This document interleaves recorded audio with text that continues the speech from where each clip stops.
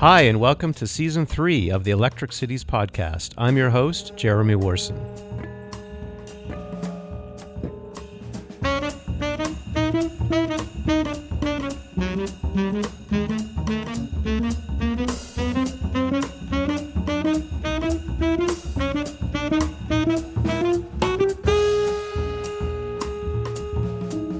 It's been a year since I started this podcast, and after 18 episodes of really interesting topics and a lot of terrific guests, I'm delighted to see the amazing growth of our audience over the past year. So I hope you keep listening and please share your feedback. Today, we're going to revisit the topic of Toronto's booming condo market, which since the late 1990s has been on an unshakable ride of prosperity and growth.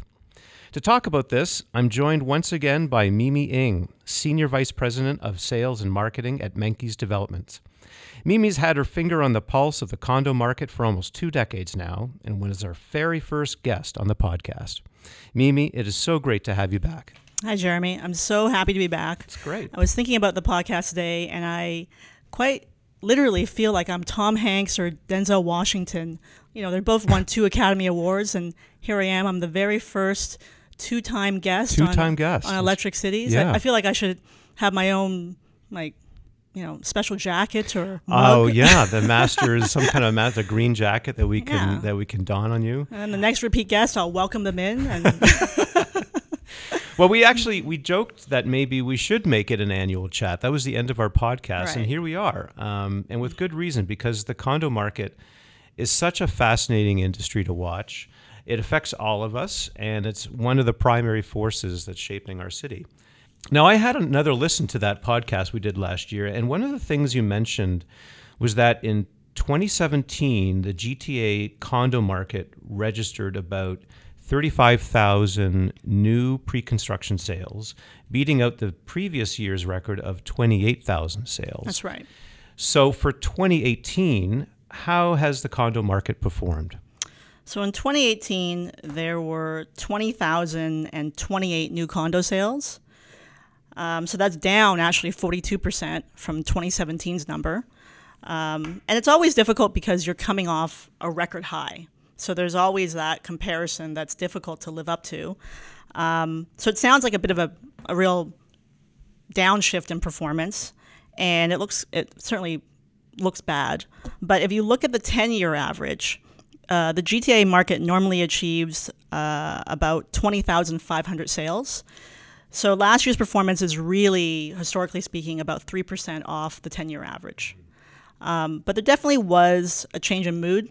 Last year when we spoke on the podcast, I talked about the mood of the marketplace, and I used a phrase called FOMO, which is fear of missing out. Now I know what that is. Yes. I didn't know what it was. Right.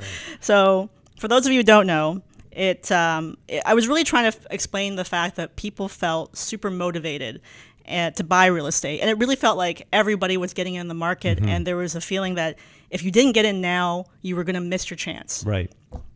In 2018, the mood of the market really shifted into what I'm going to call a state of JOMO. JOMO. Is this a first? I didn't make this term up. This is more of a social media pop culture term, okay. But JOMO refers to the joy of missing out. Okay. And it's normally it's used in the context of you make plans with friends to go on Friday night, and the last minute somebody sends out a text and says, I'm canceling. Mm-hmm. And it's that sense of relief that comes over you of like, yes. I missed out. Yes. I get to go home and just Netflix and chill, and mm-hmm. I don't have to go out. That's JOMO. So JOMO in the real estate market, I'm kind of using this term here, but I think it's a good way of describing the mood of the market because buyers are on the sidelines right now, for the most part. A lot of them are, seeing mm-hmm. as how much we saw sales drop off last year. And they're actually perfectly fine with being on the sidelines. They're not bothered by it at all. And is that because the market has stagnated? Like prices have not gone up, so they don't feel like they're missing out? Or is there something else at play? There's 2 kind of factors I would point to about the lack of urgency in the marketplace. One, there's a lack of confidence. And last year we saw a couple of large cancellations, large projects canceled. in the VMC, the Vaughan In submarket. Vaughan Metropolitan Center, Right. yeah. That was a big news story. So 2 different developers, one in the spring, one in the fall, canceled 6 buildings in total. Each project had 3 towers, and that was worth about 1,100, 1,200 deals in each case. Over the past 2 years in the marketplace, we've seen about 5,000 units cancel. So why are these projects canceling? Different factors. Some people are talking about financing. Some people are talking about costs that these developers sold, and then they actually realized that they looked at their performers and realized they couldn't actually afford to build. But that's careless, isn't it? On some of these, on the backs of some of these developers, presumably, I know Liberty was one of them, and they've been around for several decades. To say that they didn't do their performa right, I mean, is that what they're standing by, or is there other things? I think going in on? both cases they talked about financing. That was what the official word was to when they sent out letters to their purchasers.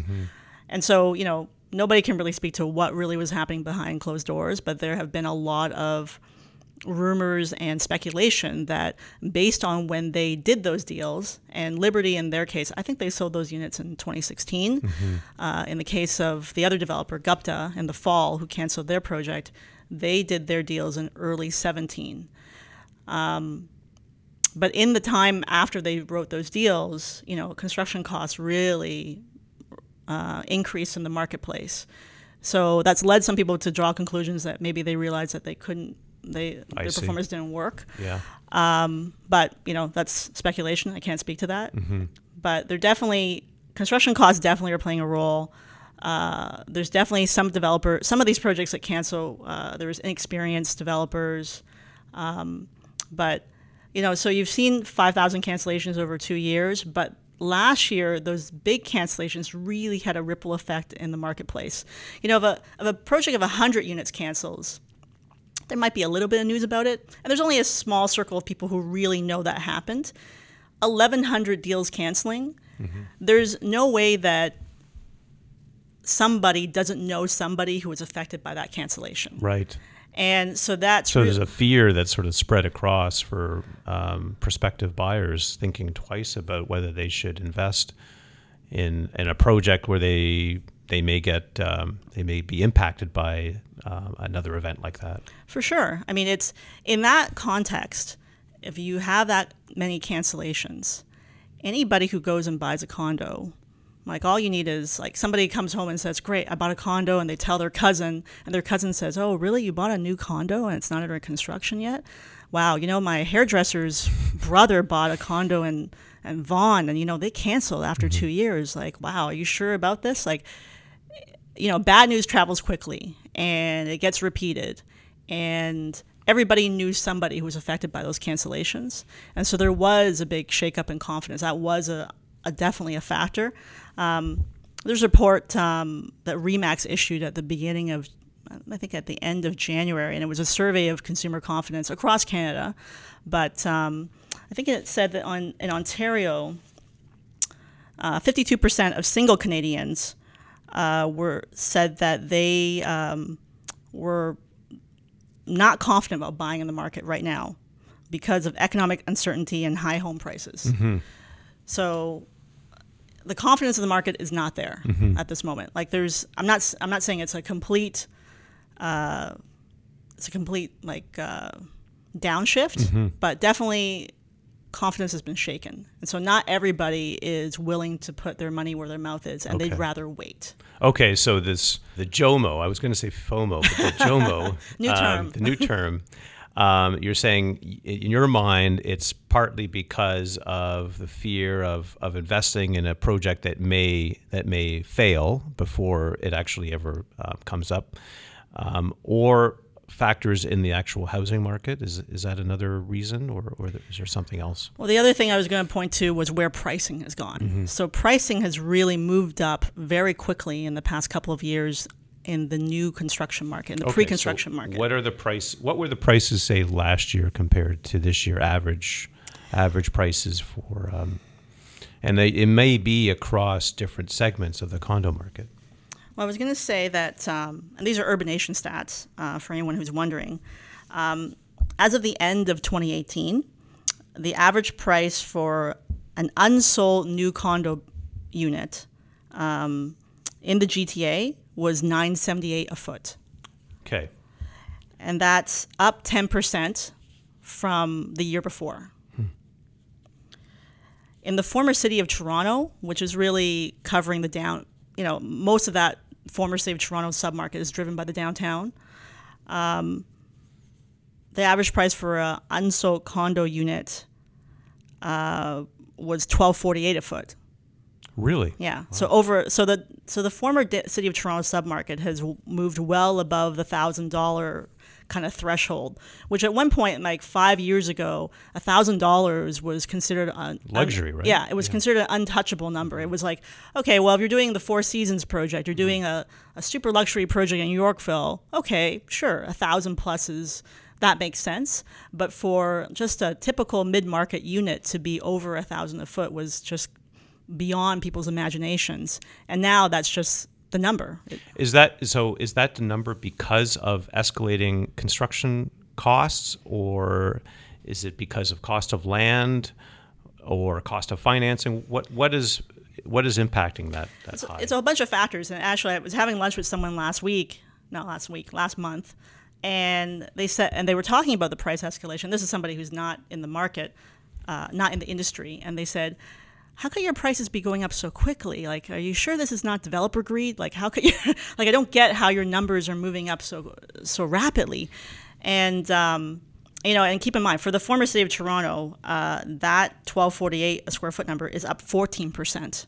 So compared to the GTA number, which was going up 10% over the past year, in the former city of Toronto, the numbers are rising even more quickly at a faster pace. So for a new pre-construction project, there's a few things at play that are driving that price up. Development charges, levies are going up. Labor costs are going up. Material costs, steel tariffs are factoring in, things like that. There's we're talking about dealing with more challenging sites now, especially in the former city of Toronto and the downtown core. Remember when you used to go see a Blue Jays game like 10 years ago, 15 years ago, and you could park anywhere? Yeah. It's like a sea of parking lots. You had your choice. You go down there now, it's traffic nightmare, and it's just buildings, like condo buildings, office buildings, and all the easy sites to develop are done. Like all those easy parking lot sites, those open surface parking lots, those are all done. All the sites are left are challenging sites, tight urban sites with higher construction costs, where you're literally calculating your radius of your crane swing and dealing with agreements with local neighbors on tiebacks and these sites take longer to also get rezoned because they're more complex sites. So as a result of all of these factors that are having an impact on these escalating prices of condos, are we starting to see a slowdown in the number of project launches, new across the GTA, or is it still the same? I mean, at what point does the developer like Menkes and others say, you know what, the cost of these units are getting so high and the demand may not be enough to support this kind of development? The market is going to give you the signal, and the market already gave us a signal last year with the drop in sales activity. So I think what you're going to see this year is that we're going to see the number of launches fall off, because some developers will just simply look at the marketplace and decide, you know what, I don't know if I can be successful right now. I don't know if there's a big enough base of demand. And, a lot of the way that pricing is right now for pre-construction product is actively pushing people into the resale market. So I think was trying to think of an example. During the same period that we talked about, the past year, resale condo pricing in the GTA went up only 6.5%. And it averaged $690 a foot. So that's a big gap, $690 a foot versus almost $1,000 a foot. Why is that? So the resale market encapsulates everything. So tons, and these are buildings that go back 30 years. So you're looking at a very large stock of old to new condo product. But a better example I came up with was Yonge and Eglinton, for example.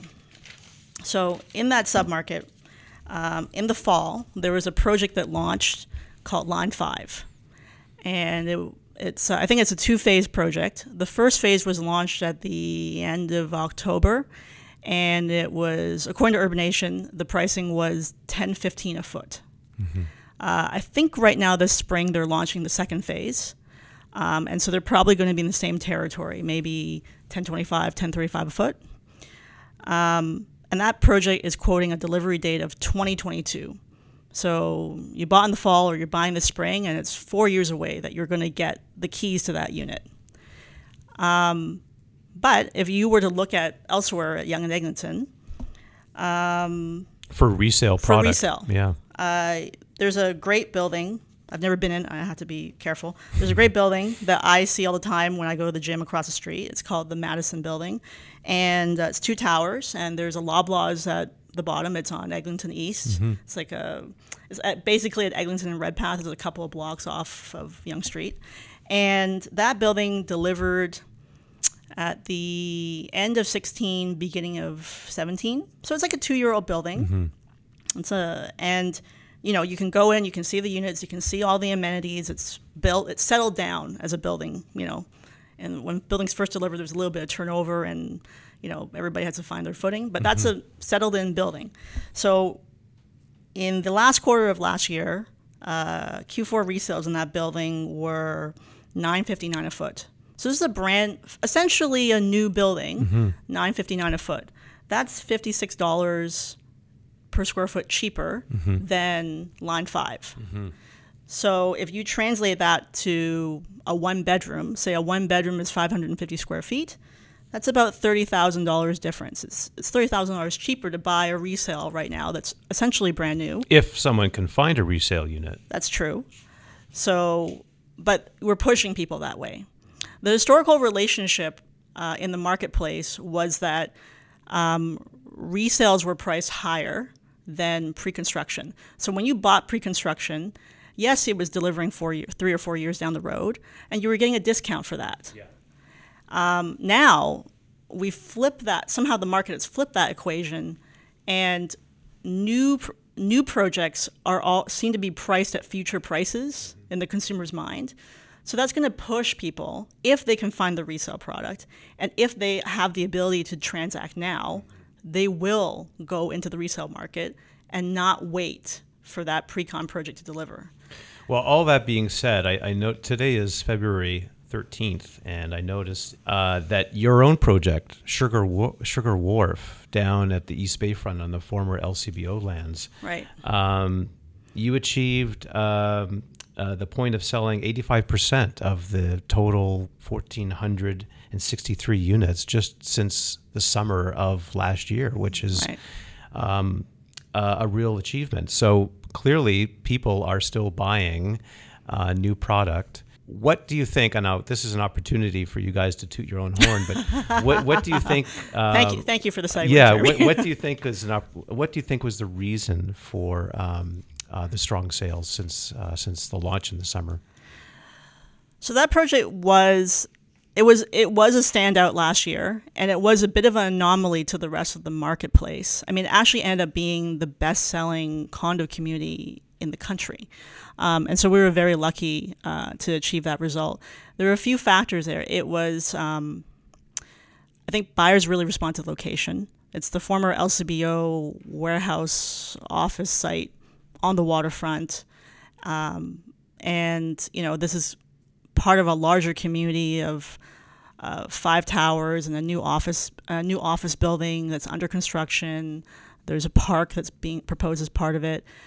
So we kind of were really coming in with a vision for a real community, and that really kind of spoke to people. And there's also, all the buildings are going to be connected to the path because the path is expanding east of Yonge Street.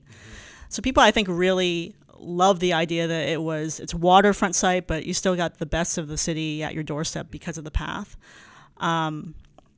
So they respond to the location because it is a standout location.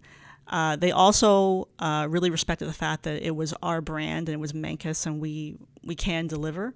So there was a lot of confidence in our brand. So actually we were lucky there that a lot of the buyers, a fair segment of them were repeat buyers and people who had purchased from us in the past.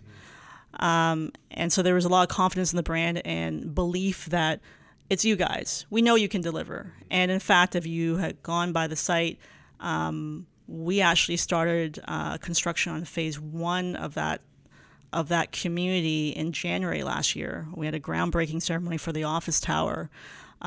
So people could see, you know what, it's definitely happening. I don't have to worry that this is not going to happen because you guys are already in there digging away. So there was confidence there. So I do think there is going to be a flight to quality in the marketplace. Buyers this year are going to do their homework and really look so.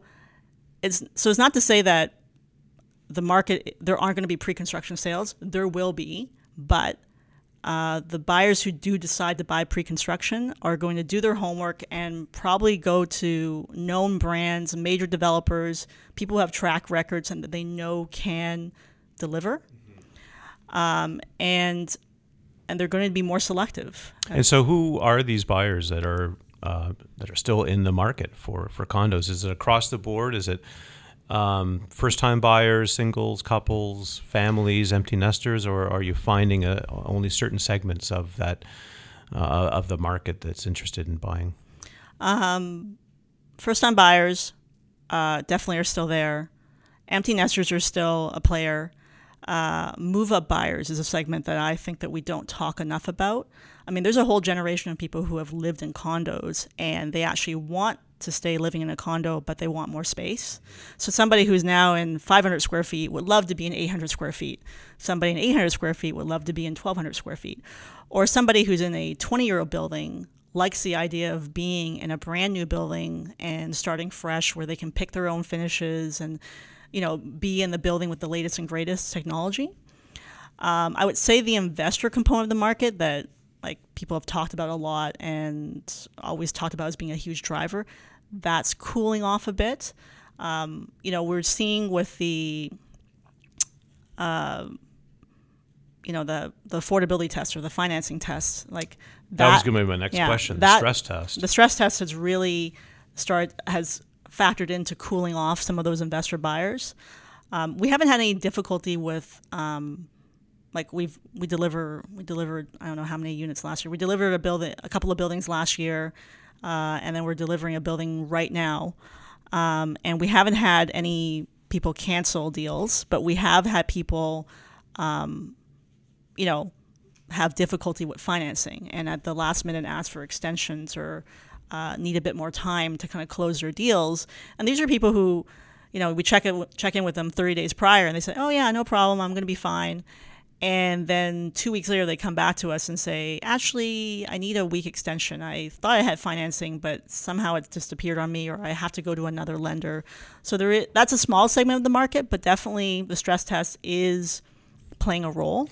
And it's certainly playing a role in the low-rise market. I mean, there's very few listings out there. I understand it's at a 20-year low right now.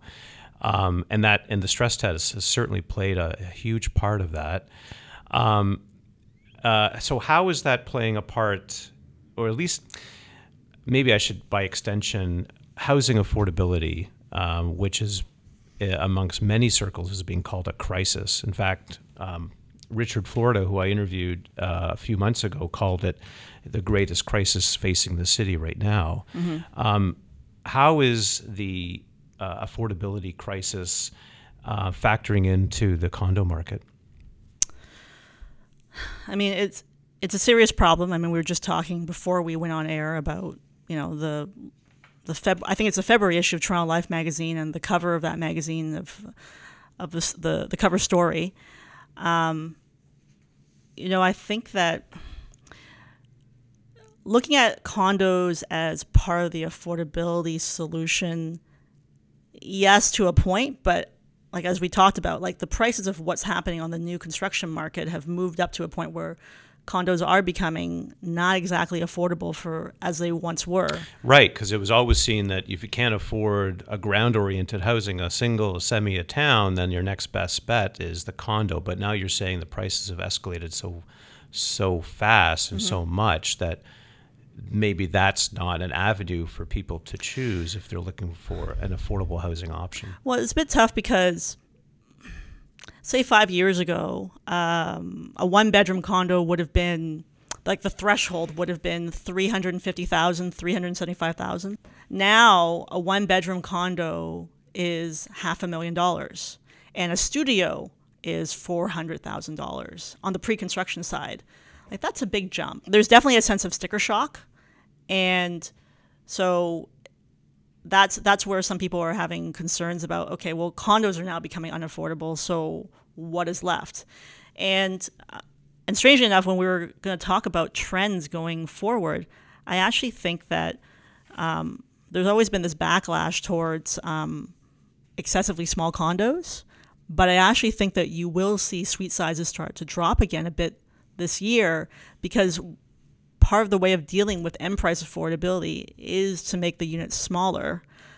But that's tough because not everybody wants to live in a unit like that. I remember our old boss, Barry Lyon, when this small suite phenomenon started to come up, he said, it's like we're building for a generation of people who are thin and have very few possessions. It's like, what are we doing? Right. Even though, internationally speaking, small units are, like, people's perception of small units is not the same as what we believe in North America. So I do think that you will see some small units come back into vogue. The affordability thing, it's a whole system. It's not just about condos. It's about low rise, high rise. I do think mid rise or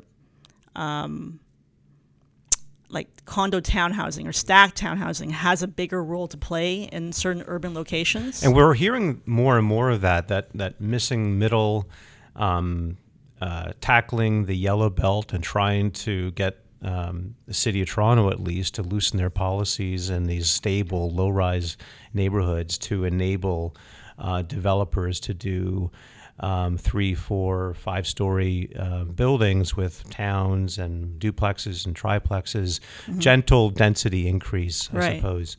Do you see that as an avenue that developers like Menkes and others would want to pursue? Is it just too small an equation?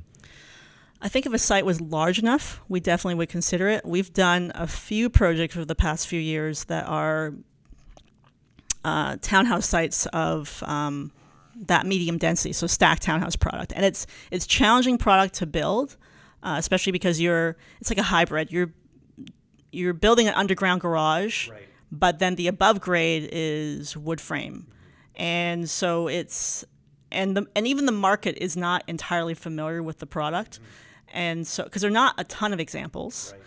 Right. So the market also needs to be educated about, okay, why this product works, but but manage your expectations about what it is, because stacked townhouse units, like, are depending on the format, there's some of these units have a lot of stairs. Some of these units, the first level is like partially below grade. And not a lot of people have seen that necessarily. We're working on a project right now, actually, in the VMC at the Vaughan subway, where we've got a combination of condo towers and townhouse product. And some of that product will be stacked townhousing, which I think offers a great family-oriented option at the subway, which is pretty difficult to find. Sure. And we're hoping that we'll be able to price that at a number that makes sense for people. But at the same time, it's challenging product to build. Not everybody builds that type of product, and a lot of developers who have tried it have only done it once, and they don't go back to it because it's complex. It's a tough nut to crack. I mean, on the policy end, and especially as an infill development, dealing with existing residents in the local area, the whole NIMBYism Right. phenomenon, and as you're mentioning earlier, just the return on investment, whether it actually makes sense. So there's a lot of hurdles, and it's a great idea in theory, but actually can it be implemented? And I've heard a similar comment from Richard Witt, an executive principal at Quadrangle, expressing the same concerns about mid-density developments. But getting back just to the condo products that we're seeing from developers like yourselves, what are the latest trends that are being released in your latest series of launches? I think last year we spoke a little bit about this, about child-friendly kind of amenity Yeah. spaces, and that trend is still very strong. And I think you're going to continue to see developers incorporate kid-oriented amenities in their projects. I think Tridel has a project in Etobicoke where they don't just have a kids playroom, but they even have a tween room. So you're seeing actually more inclusive design that speaks to the reality of who is living in these condo buildings, and there are a ton of young families. Every time I go and visit one of our buildings, I'm struck by how many people there are with babies and toddlers. So the fact that we can build a wider range of amenities that speaks to that population and gives them some functional space that they can use is great. Like at Sugar Wharf, we had, I think this might be the first for the market, where we had a set of adult amenities, like adult party room, games lounge, et cetera, co-working spaces. But we also had a full set of kids amenities. So we had an outdoor kids play zone on the outdoor terrace. We had a kids party room. We had arts and crafts kind of Lego room. And we also have a playroom. And so that's the first time that anyone's done so many spaces for kids. And it's just about recognizing that this is the population that's going to live here. And especially if I'm talking about a trend of getting to smaller and smaller units, you need another space to bring your child. I see. So whether it's for families with little kids or I guess singles and couples who are sort of squeezed into a smaller space, they need some other space where they can socialize and they can breathe a little bit. Are there any amenities or trends that used to be popular but are sort of on their way out?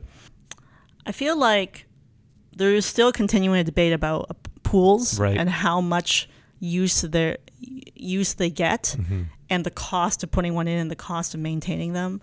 There used to be a lot of like virtual golf kind of stuff used to be a big thing. I don't think it's quite there, although I think virtual classes in the gyms and exercise rooms is now becoming a growing trend. I was going to say technology is a big topic that comes up now where, think when you go on vacation and you get to the hotel, what's the first thing you do? Well, you check in. You check in, and after you get to your room, and when you're checking in, what do you ask for?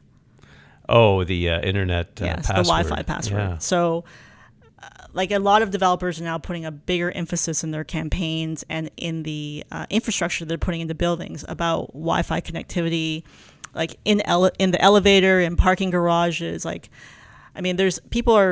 So much of people's lives are online and they're consuming so much bandwidth in terms of whether it's Netflix or Amazon or whatever you're watching. That need to be connected is so important.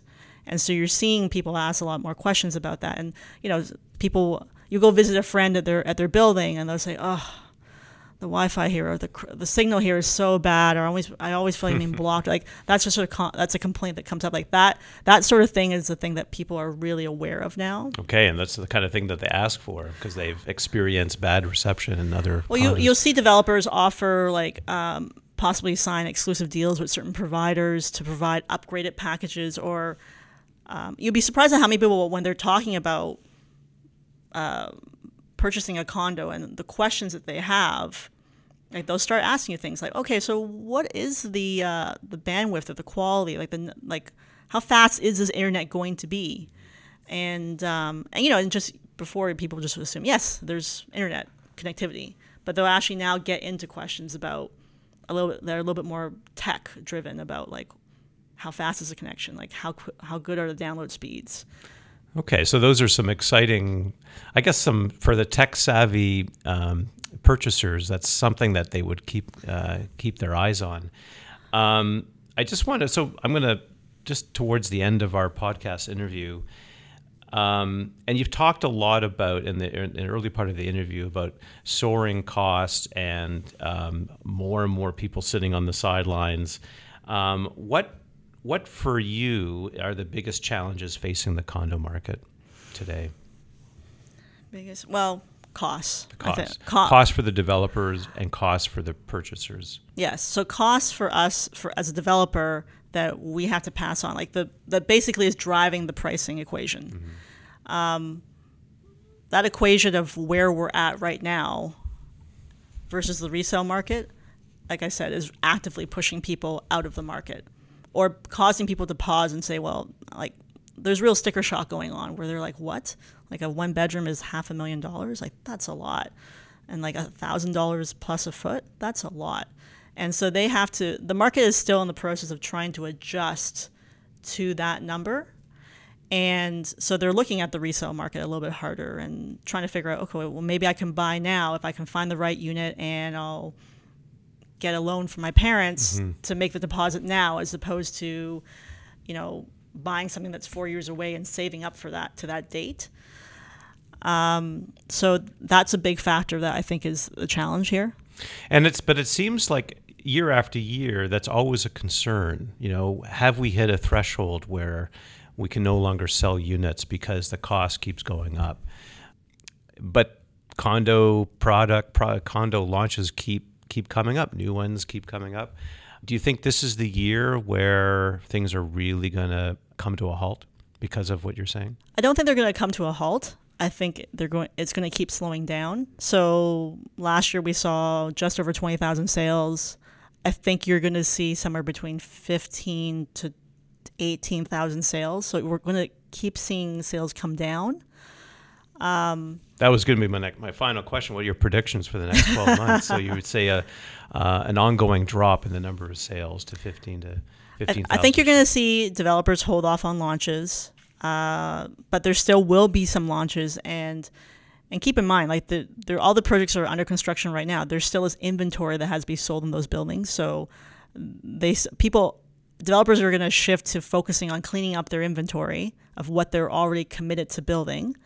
There still will be some shakeups in the marketplace. I think there still might be a few cancellations in the works that will make the news, or people will be still waiting for projects to deliver. Like some builders will take longer to deliver that product and figure out their costs and get under construction.